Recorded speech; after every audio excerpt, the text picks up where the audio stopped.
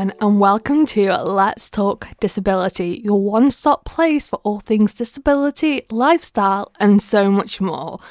So today we're doing a little bit of a series. These will be put on the podcast on Apple Music, Spotify as bonus episodes. So if you didn't already know, I volunteer at a station called the Cat Extra. Now this is based in Crewe.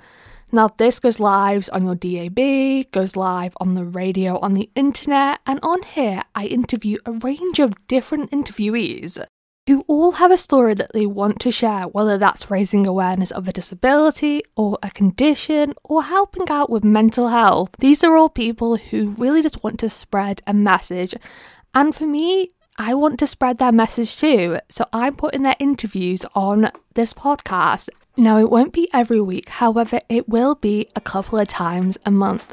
So our interview next is by a person called James Barclay.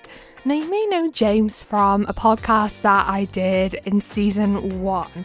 Now, James came into the Cat Extra studio late June to talk about his experience having autism and dyspraxia, and also being a 999 call operator for the Northwest Ambulance Service. We also talked about his experience being a social media advocate for autism and dyspraxia and what he's been up to lately. I really hope you enjoyed this interview. It was a really interesting and fun one to record. So in the studio right now we have James Barclay. He's a social media advocate for a range of disabilities from autism to dyspraxia to ADHD, and he's also a 999 call operator. So welcome, James. Thank you, Athena. Thank you, Sam. Thank you for having me. I'm happy to be here. Would you be able to introduce yourself and what your disabilities are? Yep, certainly. Hello, everyone. My name's James. I've got autism and I've got dyspraxia. I also host a podcast called Beyond Disabilities, and currently Beyond Disabilities Series X, and where I like to spread awareness about different disabilities and educate the wider community about them. So how would you describe autism and dyspraxia in your own words and what it means to you? So I'll start with the autism because that's, to me, is the one that affects my life the most. It's also the most complex disability, not just for me, but for anyone with autism. So to me, it was quite a challenge growing up. I was diagnosed quite fortunately at 2 years old. Autism affected me a lot growing up, so especially with hitting social milestones, socialising, also with the lack of confidence in myself and always just not believing in the things I can do. That's where my mum came in. She always was a good support network and still is, and inspired me the confidence to believe myself that I can do anything if I want to do.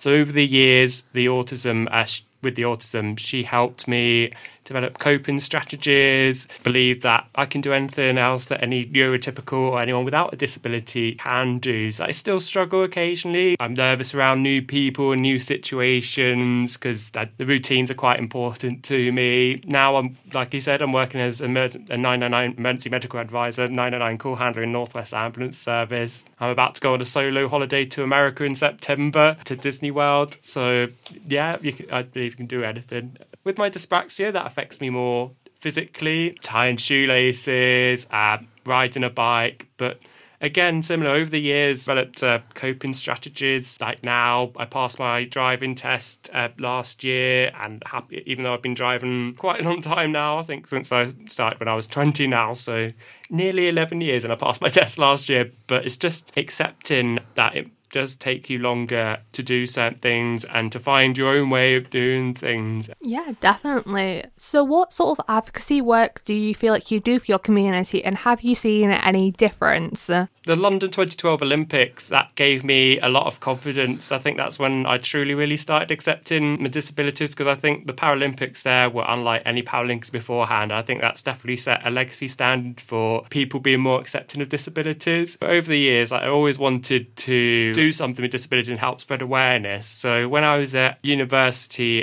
during COVID doing my master's degree in TV production, we were set an assignment on worst case scenarios. So the assignment was something that you can do in your own home. It doesn't require a lot of equipment, so it could be shot with your phone or anything. That's when I thought, you know what, why not make a documentary about my autism and my dyspraxia and disabilities? Last year I was on a mentoring program for emerging talent in the TV industry, and I was paired up with a producer. I wanted to continue beyond disabilities, but I didn't have the resources when I left uni. We put our heads together and we kind of formed a plan for a second episode. But this time in a more sort of home, more one person in his phone friendly sort of way. And that's when the podcast of Beyond Disabilities truly started. Through the last 6 months, I think, like especially like seeing more people like yourself, Athena, with your podcast, like people getting the confidence to do media things, like whether that's go to a speak at public events like the Autism Show or make their own videos or short form content on YouTube and TikTok. Like definitely disabilities are being talked about. I know there's a lot of work to go, but it's definitely being seen on a more wide scale platform around the world. So you mentioned you started a job as a 999 call handler. Did you get any accommodations or help regarding your dyspraxia and autism whilst working? So honestly, the Northwest Ambulance Service, who I work for, just been absolutely amazing from day zero when I went for the interview. So the interview comprised of 2 phases. So the first was it was a test. I think it was a listening test to make sure that you can hear and retain information, because that's important in the job as a 999 call handler. So with that, they made me aware of the test beforehand. They explained to me what was going to happen. So that was really helpful. Then after the second stage was the actual traditional interview, where it was a chat with 2 senior staff members. So before that, they took me into a separate room without asking. They gave me the questions for the interview so I can prepare answers. One thing I really struggle with, the anxiety around not knowing what to say or what possibly come up, and when you research everything and anything that could come up in the interview. So they were brilliant. They just did it straight away without me having to do it. Then after that, I was successful and went on a 6-week intensive training course. They were brilliant for that as well. They made every and any accommodation, suggested accommodations that I could make, whether or not that would work for me. They were very flexible. They would always give me handouts of what the training session for that day was. Brilliant, and I really can't thank them enough. Especially now in the job, my supervisors and the team leader and just colleagues around me, they're aware that I have autism dyspraxia, because for me, I know it's not the same for everyone. I'm always open and honest with disabilities front on, telling them I have autism and dyspraxia, and with the anxiety and depression as well. It's just something that I've always been open and honest with, because I'd rather say that, and then if something comes up, then they can make accommodations, but then know in advance. But I know it's not the same for everyone. Well, that's amazing. I'm glad you're having a great time with your job and your bosses are quite accommodating. They are. Do you have anything else that you'd like to add as the interview is coming to an end? Yeah, I'll just say, I know it's hard if you've got a disability, and don't be too disheartened. If you're finding it difficult, it's okay to not be okay. And if you want to do something, but you think your disability is going to hold you back, try and find an alternative way of doing it or something similar to do. I know it's not the same with every disability. So, for example, I know traditionally people with dyspraxia might not be encouraged to learn to drive, or people with autism might not be in public-facing jobs. But there's no reason why you can't. If you want to do that, if you want to go to university, then there are help support mechanisms and programs in place that can help. Like I said in the original documentary a few years ago, just because you have a disability, it doesn't mean you can't achieve your hopes and dreams. And just if you want to, you can go beyond your disability. Now, I hope you enjoyed that interview with James Barclay. It was a really fun one to film. It was actually the first time meeting James in person. I've known him for a couple of months via social media. We've had a few interactions. We've recorded 2 podcasts together, but we've never actually met in person. So that was an interesting fact for all my listeners listening right now. Now, if you're interested in hearing these interviews live rather than pre-recorded on the podcast, you can listen to them on the Cat Extra website. That's if you type into Google Cat Extra Crew.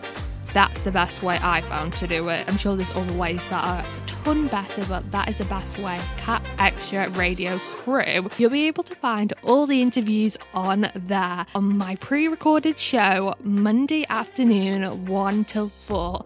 Or alternatively, if you can't make them dates, do not worry, you've always got this podcast, although it might be a little bit later on when the interviews come out. So don't worry, they will be coming out.